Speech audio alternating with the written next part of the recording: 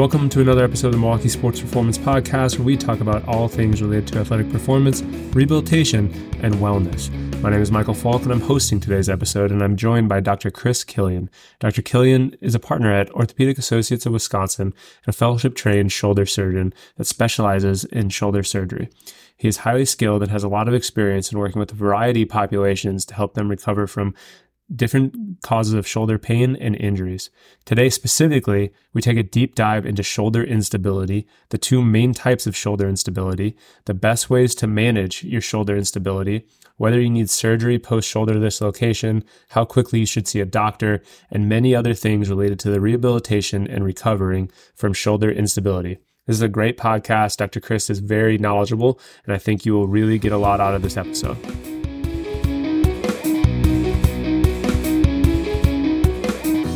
What's up, everyone? Welcome back to another episode. I am joined today by Dr. Chris Kilian, an orthopedic surgeon at Orthopedic Associates of Wisconsin that is fellowship trained and specializes in shoulders, and we are going to talk about shoulder instability. So Chris has been on the podcast, Dr. Kilian has been on the podcast before. We were actually just talking off air, I think it was 3 or 4 years ago, back in COVID season 1, when we were at home, Zoom quarantining, and we recorded a podcast with Dr. Kilian and Dr. Mirko, kind of talking through a variety of orthopedic topics, and wanted to get on. We have not created a lot of content and educational information around shoulder instability, so thank you for your time to come on today, Chris, and share some wisdom. Absolutely. Thank you for having me. I appreciate it. Obviously, like you said, it's been a while. I'm glad we can do this in person and not during COVID era, during quarantine. But yes, this is wonderful. So thank you. Yeah, for sure. All right. Well, let's just kind of dive right into it. I'll post the old podcast. If you want to know a little bit more about Chris's background, you can find it on the show notes and listen to that old episode. So when we start talking about shoulder instability in general, there's really sort of two types, kind of the traumatic shoulder dislocation instability, and then people that have like atraumatic or sometimes called congenital shoulder instability. So what are some of the differences between kind of what you might see with those two things? So you're correct in that they're really broken into two kind of big categories, traumatic and atraumatic. Traumatic obviously happens from an event. It's usually athletic participation, what have you, where usually there's a force that gets directed to the shoulder where it ends up creating this instability where the shoulder pops out of the socket. The majority of the time, it's anterior, it goes out the front. That's about 90% of the time. And then about 10% of the time, it's posterior, which is much less common. That's more common in people that have, number one, and probably most common is seizure disorders. So if someone has a seizure and you hear the dislocate, it's more likely to be posterior. And then potentially if you're a big posterior directed force, like linemen, like playing football, those type of things where you're more likely to have that type of issue. So that's traumatic. Those are potentially more likely to be surgical. I know we'll get into that in a little bit. And then there's atraumatic. So stereotypically and more common, it's a young adolescent person, tends to be a little more, touch more female. And it's usually real thin, people that have this kind of laxity in their joints. So, and that is kind of a whole separate issue. It doesn't have to do with traumatic force. It just has to do with laxity in their joints. We tend to call that more of like a multi-directional instability. So again, anterior, posterior, it goes, essentially all directions in terms of that stability. And it has to do with, the ligaments and the capsule and the tissue just has extra laxity to it. And that doesn't allow for the forces to kind of compress that head into the socket. And the majority of time, the vast majority of the time with those type of issues, it's a non-surgical issue. So that has to do with therapy and rehab. And, the answer usually is therapy, and then more therapy. Yeah. So two big kind of categories. Interesting. And I don't actually even know the statistics of this, but what do you see a lot more of? More atraumatic or more of the traumatic dislocations? Much more traumatic. It's much less common than I'm seeing the multi-directional person. I'd have to, I'm not 100% sure on the percentage, but at least in my practice, I would say at least 90% are probably that traumatic category. It's much more rare that I see the atraumatic multi-directional instability. And again, it's usually tends to be a, thin 15, 16-year-old female. Yeah, that's I think that lines up with, we see some of the multi-directional stuff, and like swimmers are like one of the classic, like almost like maybe performance enhancing to almost dislocate your shoulders in some of the strokes. Sure. And then, just much more the football player, hockey player, whatever, that slips and falls off a boat. Yep, exactly.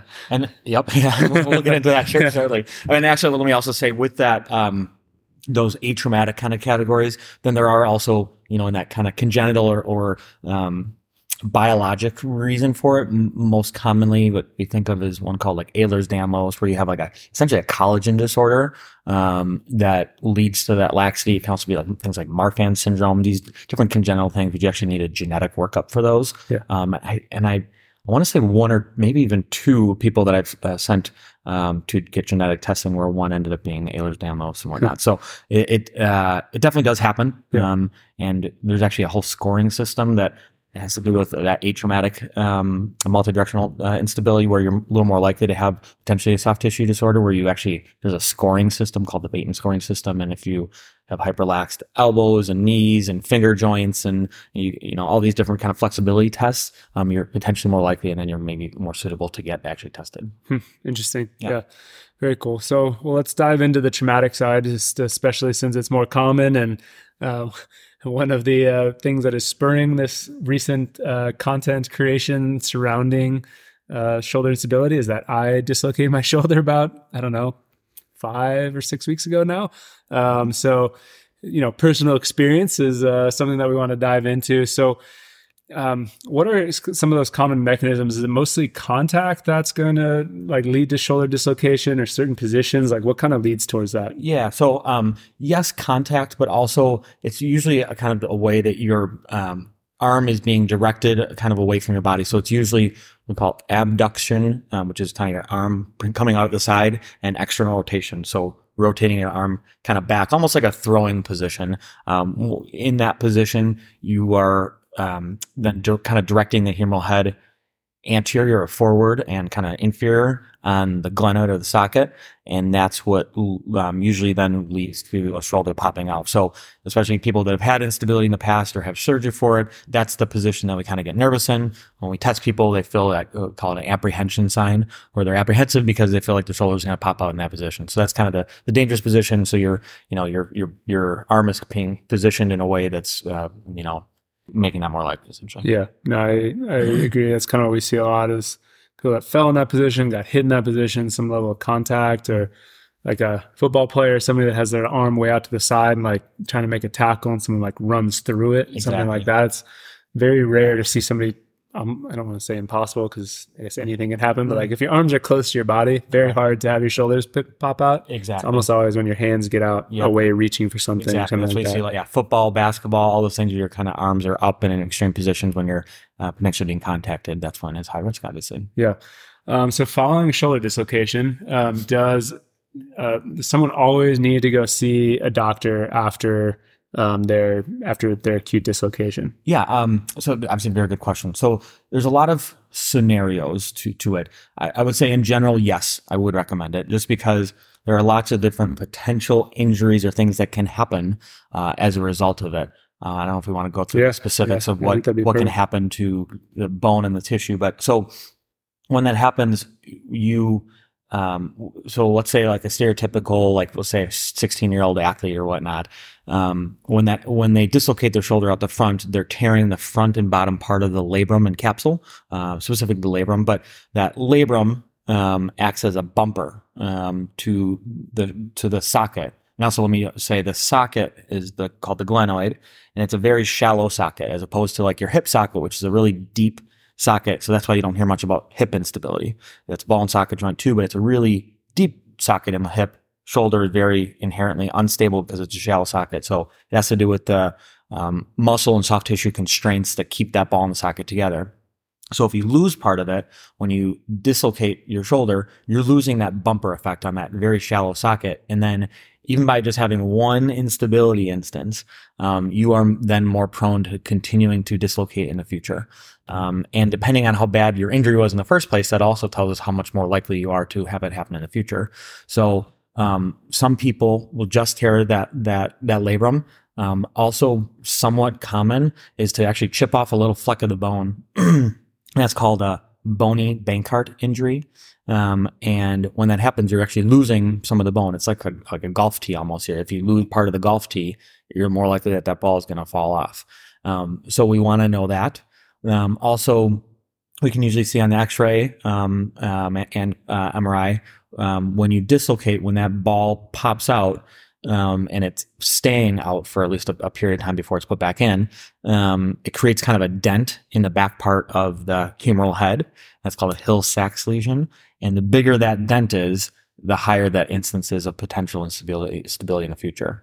I would also say, additionally, when the shoulder's out, if it stays out, it needs to be obviously put back in, and you want to have it examined by someone to make sure that it is in. I've actually had some people that it's usually a little bit more traumatic when it happens, but where it's been out and stays out, and for one reason or another, they didn't see someone and they come in, and if it's been out for several days, it actually creates a really big problem, because now you got a huge dent on the back of your humeral head. You will lose, it kind of wears away the front part of the socket, part of the bone, and it makes that instance of instability even higher in the future. And then you have to get much more invasive in the types of surgeries that you can do and whatnot. So, there's multiple reasons why, yes, you should be evaluated.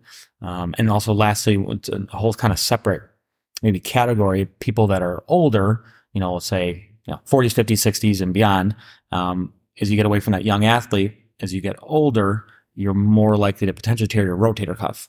And if you tear your rotator cuff, that's something we definitely, if it's a decent sized tear, we want to fix, and we want to fix sooner, because it has to, essentially the outcomes are better the sooner you can get to those. Because eventually they can even become not repairable if you've left it for, 6 months or longer, depending on how big it is. So you really want to be evaluated, because a big rotator cuff tear that's missed can really be detrimental forever for your shoulder. You can never have a normal shoulder again, potentially, if you kind of miss a big injury like that. Yeah.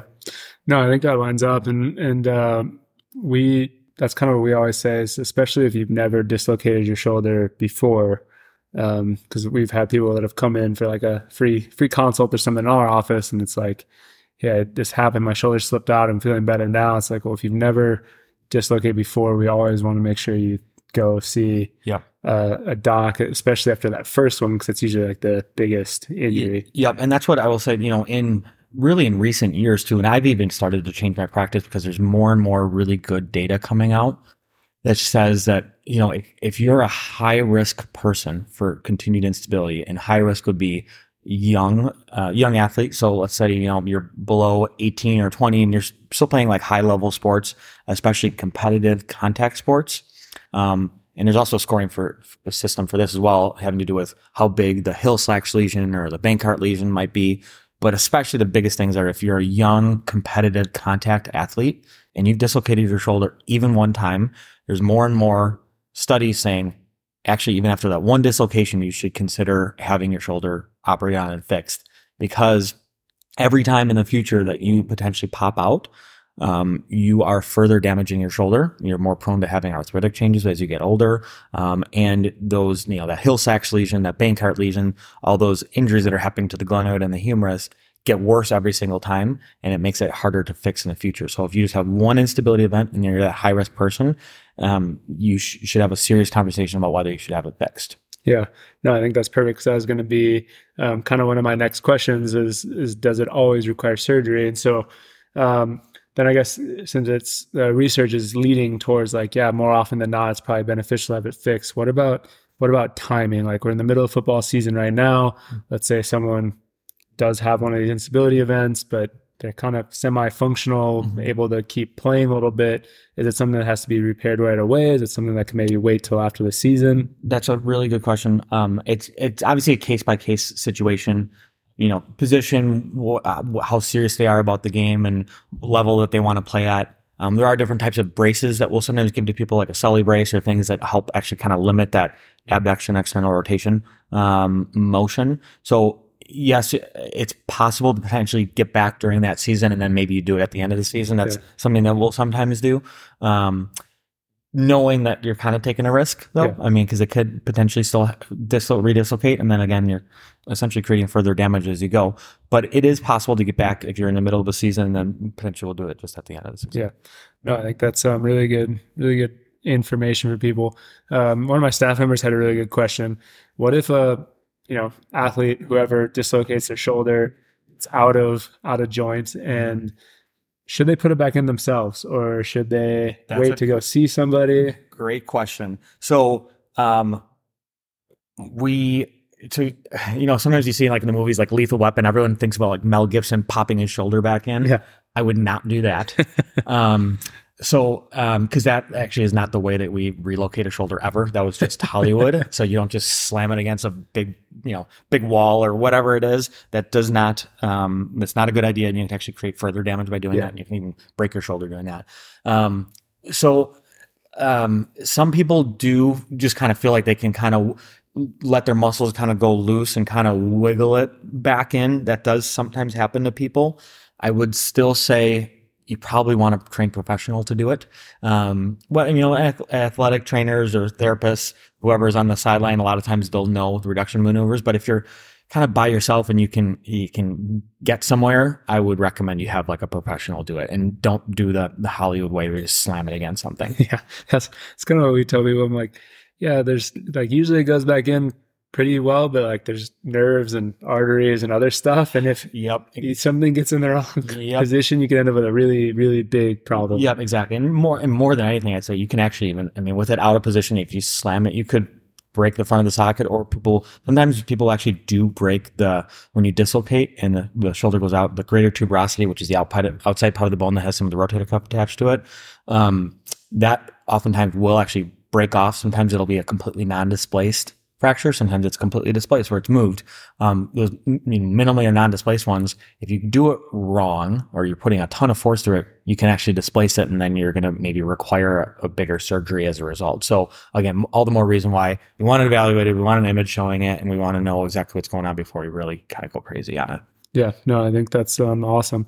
So I guess from your standpoint as a physician, and I know you don't do rehab like day in and day out, but what does the rehab process look like maybe for someone that doesn't go through surgery, and then kind of time frame are people talking about if they do end up having some type of Bangkok repair or something like that so they can get back to their activities? Yeah. Well, as you yourself are probably going through right now, initially we usually kind of sling people for a week or two just to kind of let the soft tissues kind of try to get back to somewhat close to normalization. I would say I kind of like the shoulder and the capsule to kind of get a little bit tight. And that's why when you're not moving it, everything kind of constricts down. And again, we'd rather have you a little bit tight than unstable. Yeah. I initially do that for about a week or two, and then we slowly get going with progressive rehab. Obviously we want to avoid abduction, external rotation, or that kind of throwing position. As you've done, you do start out with some isometrics where you're just kind of working on those muscles to get them moving or contracting again. And then, we focus on your rotator cuff muscles. Your rotator cuff is really that kind of dynamic constraint, or that kind of pulls that ball into the socket. And then proper scapular mechanics are kind of the things that we usually focus on. And then, as you can see, you can actually progress back fairly well. And getting back to sports within, depending on the sports or activity, month, 2, somewhere in there potentially. That being said, I have people that have gone through that and then they still kind of remain unstable, and we have to go and fix them. Again, you're less likely to be unstable again if you're not that kind of contact young athlete. And I will say, as people get older, their shoulder tends to tighten up a little bit more. So like that person that's 40 or 50 that dislocates and did not tear their rotator cuff, they're probably a little more prone to being stiff. Which I'd rather take, but that person usually isn't unstable unless they have another big traumatic event. So their shoulder just kind of naturally kind of tightens up a little bit more. As far as post-surgery goes, I usually have people in a sling for a month. Again, come 3 to 4 months really, or 3 to 4 weeks. And during that time frame, they can come out of the sling daily, moving their elbow, wrist, fingers. I'll let them do some pendulums and maybe some light isometrics. And then we start progressing them I usually say for contact sports, it's between 3 and 4 months, usually closer to 4 months or so, to getting back all the way. But it's slow, it's progressive. People do, I kind of tell people they might lose a little bit of, especially external rotation. So, like, especially if you put your elbows in at your side and you rotate out, you look at someone that's, had surgery even a year ago, they sometimes maybe have a little bit less there, a little bit less with that abduction and external rotation, which most people barely ever notice, but it's something, again, we're kind of willing to sacrifice so that we're stable. Yeah. I will also say sometimes, depending on the surgery, we can get into the types of surgeries that we do. Again, there's, depending on the surgery, if we do like what's called a Latarjet, where you add more bone, to it, sometimes even, at times we'll even let people go maybe a touch sooner, maybe closer to 3 months. Where I train, we would usually let people get back to contact sports around 3 months. And do you I think that'd be awesome to go through some surgical options. Or I was like talking to people about, like, with the surgical options, like questions that they should be asking their docs, or kind of how to, some just education about like why one versus the other. I think is cool. Yeah. So, probably the most standard surgery at this point in terms of, what we do for shoulder instability is called just a, arthroscopic Bankart repair. And with that, so arthroscopic, smaller focal incisions. For a Bankart repair, we are putting small anchors. Usually most people use plastic or maybe even all suture, anchors that go into your socket or your glenoid. Usually from, like, if you think about your socket as like a clock face, usually kind of from the 6 o'clock position all the way up to about the 3 o'clock position or so, where you usually put 3 or 4 anchors. Those go into the bone, and then we take, use a kind of a passing device, and we go through the labrum and actually the capsule.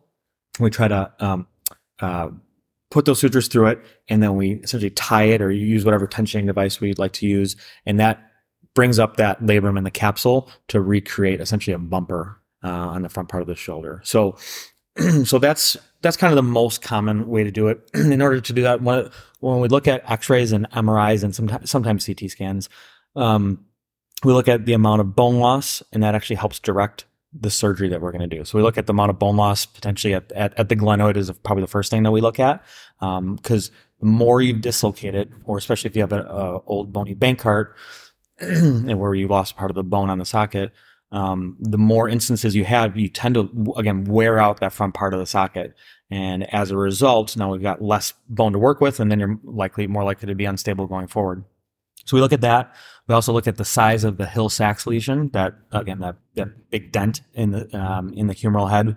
The bigger that is, the higher the chances it's going to engage that area and pop out. So we take measurements to look at how big those are. And if it's essentially over a certain threshold, then we're more likely to not just do that simple Bankart repair anymore.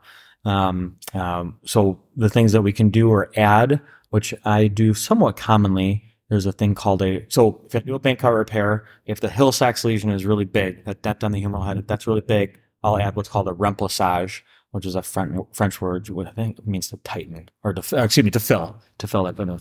And what we do is we put anchors actually in the back part of the humerus, in that dent, and then we actually grab some of your posterior capsule and rotator cuff. So we grab that and we tie it into that big dent in the humeral head. And what that does is it fills that dent. So when our arm externally rotates, it's not going to catch that dent and pop you out. So that's called a remplissage. And that's actually been really shown to actually decrease repeat instability rates by adding that. So I've been doing that more and more, actually. I'd say almost half the Bankarts I do now, I add a remplissage.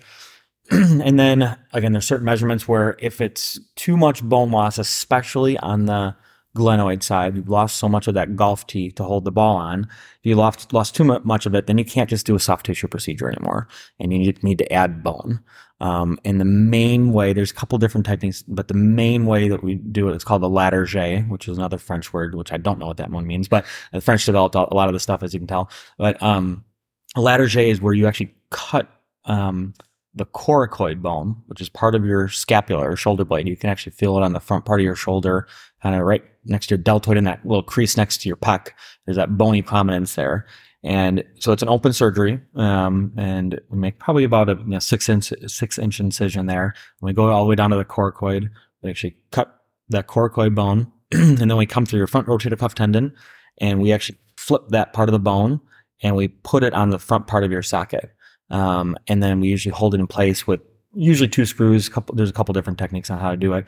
But what that does is it creates a larger socket so that there's more distance for the humerus to travel so that it doesn't pop out of the joint. Yeah. So, and that's a great surgery. It's a bigger surgery. You're cutting some of the bone and whatnot, and you want to do someone that's experienced doing those type of surgeries because you are closer to some of the big nerves and blood vessels and stuff when you do that. But it's a really good surgery that works, and again shows to decrease the repeat instability rates. Yeah, no, I think that's why we always tell people like it's really important to get to a good doctor that does a lot of not just like whatever, but like the specific thing that you have, because there are sometimes more advanced techniques that not everyone does or knows how to perform or knows how to do the right way. And then we also tell people like this is why it's really important not to compare your recovery to your teammates or your friends, because like you both might have dislocated your shoulder on the same day, but if you had 2 different surgical procedures, your recovery is going to be different, and it's not fair to either of you to like hold yourself to the same time. And different initial injuries too. One might have a big bony Bankart or a big Hill-Sachs and all that stuff that really does matter in terms of what your recovery is going to be. Yeah, no, I think that's awesome. I think that really kind of gives people a nice deep dive on the differences between those and the differences between kind of the atraumatic versus the traumatic, and that you need to go get a doc, get an image, figure out like what's the right course for you. Is it a conservative management? If it's surgery, which surgical technique is right, and then kind of getting it taken care of so your shoulder doesn't keep popping out all the time. Exactly. Yep. Yeah, I totally agree. So awesome. Well, I really appreciate your time and expertise on this. If people want to learn a little bit about you or find kind of where to contact you or connect with you to come in and see you, how do they find you online? Yeah, absolutely. So number one, my group has a website. We're Orthopedic Associates of Wisconsin. We have a group website that's orthowisconsin.com. I also have my own personal website that is shoulderwisconsin.com. Otherwise, our clinic or office number is 262-303-5155. Perfect. We will get all those links in the show notes. So if you're dealing with some type of shoulder pain, whether it be instability or something else, and want to see Dr. Kilian, make sure you go check out those resources. We couldn't personally more highly recommend him. He's helped me take care of my shoulder and try to make sure I don't screw it up too bad. So I would definitely, in this case, actually trust him with my own shoulder, and highly recommend that you would as well. So thanks again for the time, and then we'll see everyone on the next episode. Hey, wait a minute. Are you a baseball player that's getting ready for your season right now? Do you want to learn what it takes to keep your arm healthy and perform at a high level all season long? Let's face it, injuries and arm injuries in particular are only expanding in baseball right now. If you get hurt, it is going to impact your development, your ability to compete and help your team, as well as just the fun of playing the sports you love with your teammates and friends. We have a free online mini course that goes through exactly what you need to do to prepare your arm and to keep your arm healthy all season long. You can find this course and sign up at the link in our bio on Instagram at kinetic_SMP or in the show notes to this podcast on any of your major podcast platforms. Hit that link, sign up to get access to the course today.